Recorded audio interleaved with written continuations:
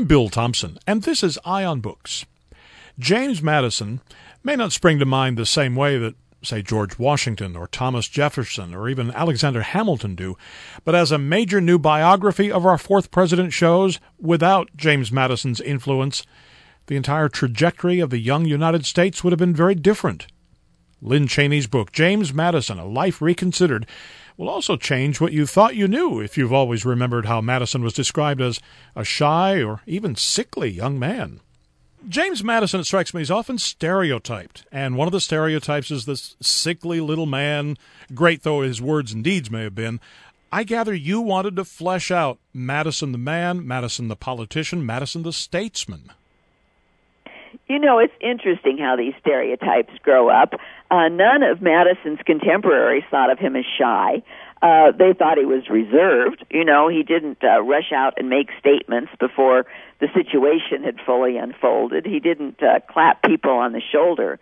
But it was a very savvy approach to politics, and he was a very good politician. And his contemporaries knew this. This idea of shyness is some kind of 20th century invention. I sometimes think maybe it happened because people just can't believe that you can be reserved and be in politics. But Madison was, and he was very effective. Well, people sometimes lose the distinction between shyness and reticence, and certainly he knew the power of reticence at the right time. Well, exactly. And if you talk all the time, people don't listen when you do talk. And I think that is very powerful. He also understood that the goal is to get something done and not necessarily to get the credit. And I think that the issues at the beginning of the country were so huge that, you know, it inspired him to focus on his aims rather than on his fame. Well, he is also well known, of course, as the father of the Constitution, perhaps less renowned as the main cheerleader or whip, if you will, for ratification of the Constitution. That was almost more important, wasn't it? Well, the ratification contest in Virginia, where Madison was from, was a very close thing.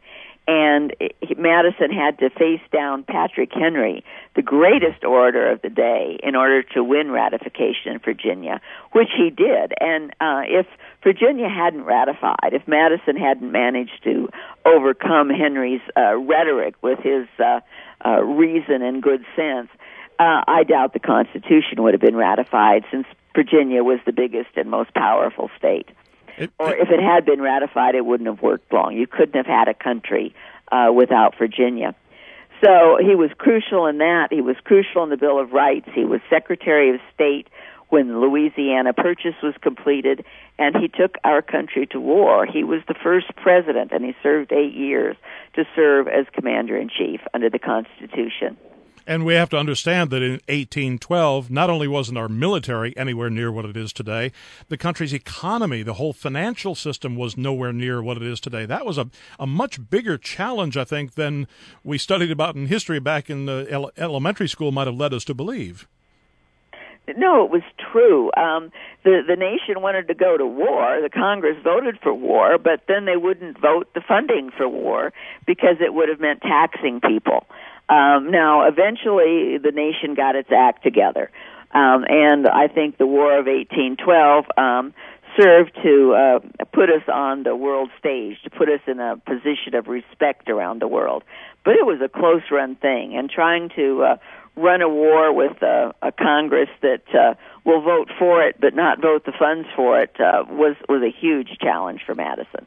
I wanted to come back to, you mentioned a moment ago, the Louisiana Purchase. I try to imagine what it must have been like to essentially manage that kind of transaction and overnight literally double the size of the country. What a heady experience it must have been for him.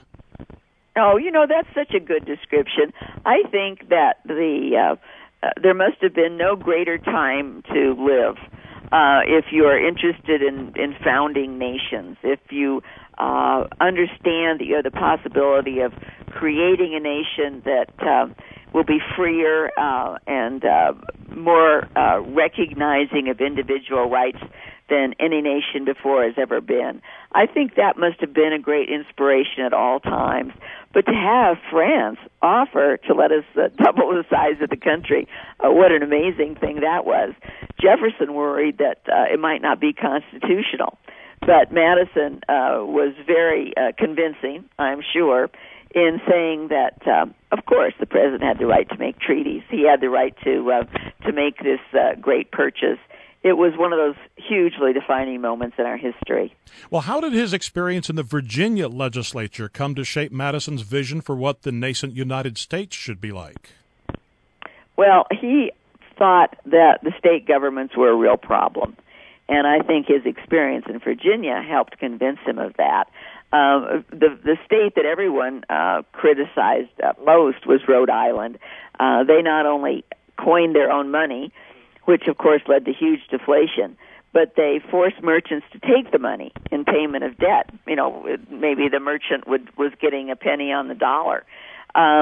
States were conducting their own foreign policies. They were fighting with one another. So Madison was convinced in the beginning that the job of the Constitution was to keep the states from creating such trouble. Now, James Madison married at an age we would consider today very late, or in those days I should say was considered very late in life, and he adopted Dollie's son from her first marriage. Was James Madison a good father? He was a very caring father.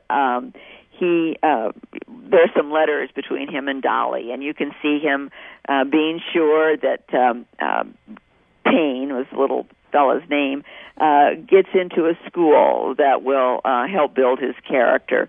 Unfortunately, it may be that they spoiled the boy, though it's always hard to be sure that when people go off the rails, it's their parents' fault.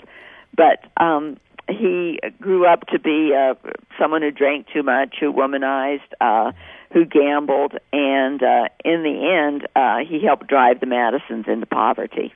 Wow. Now, maybe help me correct something that I've read in other popular accounts.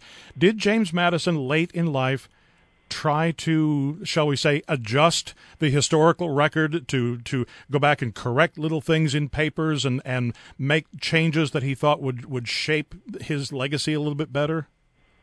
He sure did.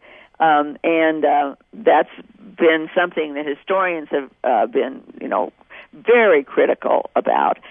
But I kind of understand it. One of the famous corrections he made, he had said in one of his letters to Jefferson, he had described Lafayette as being a very self-centered young man, which Lafayette probably was.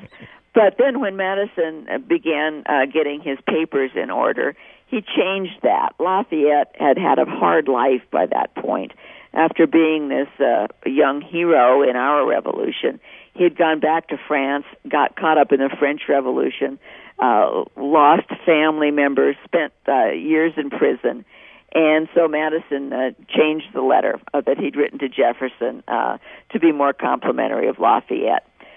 Yes, I suppose there's some obligation here to, maintain the historical record, but in human terms, you can certainly understand what he did. James Madison, A Life Reconsidered by Lynn Cheney is published by Viking with Eye on Books. I'm Bill Thompson.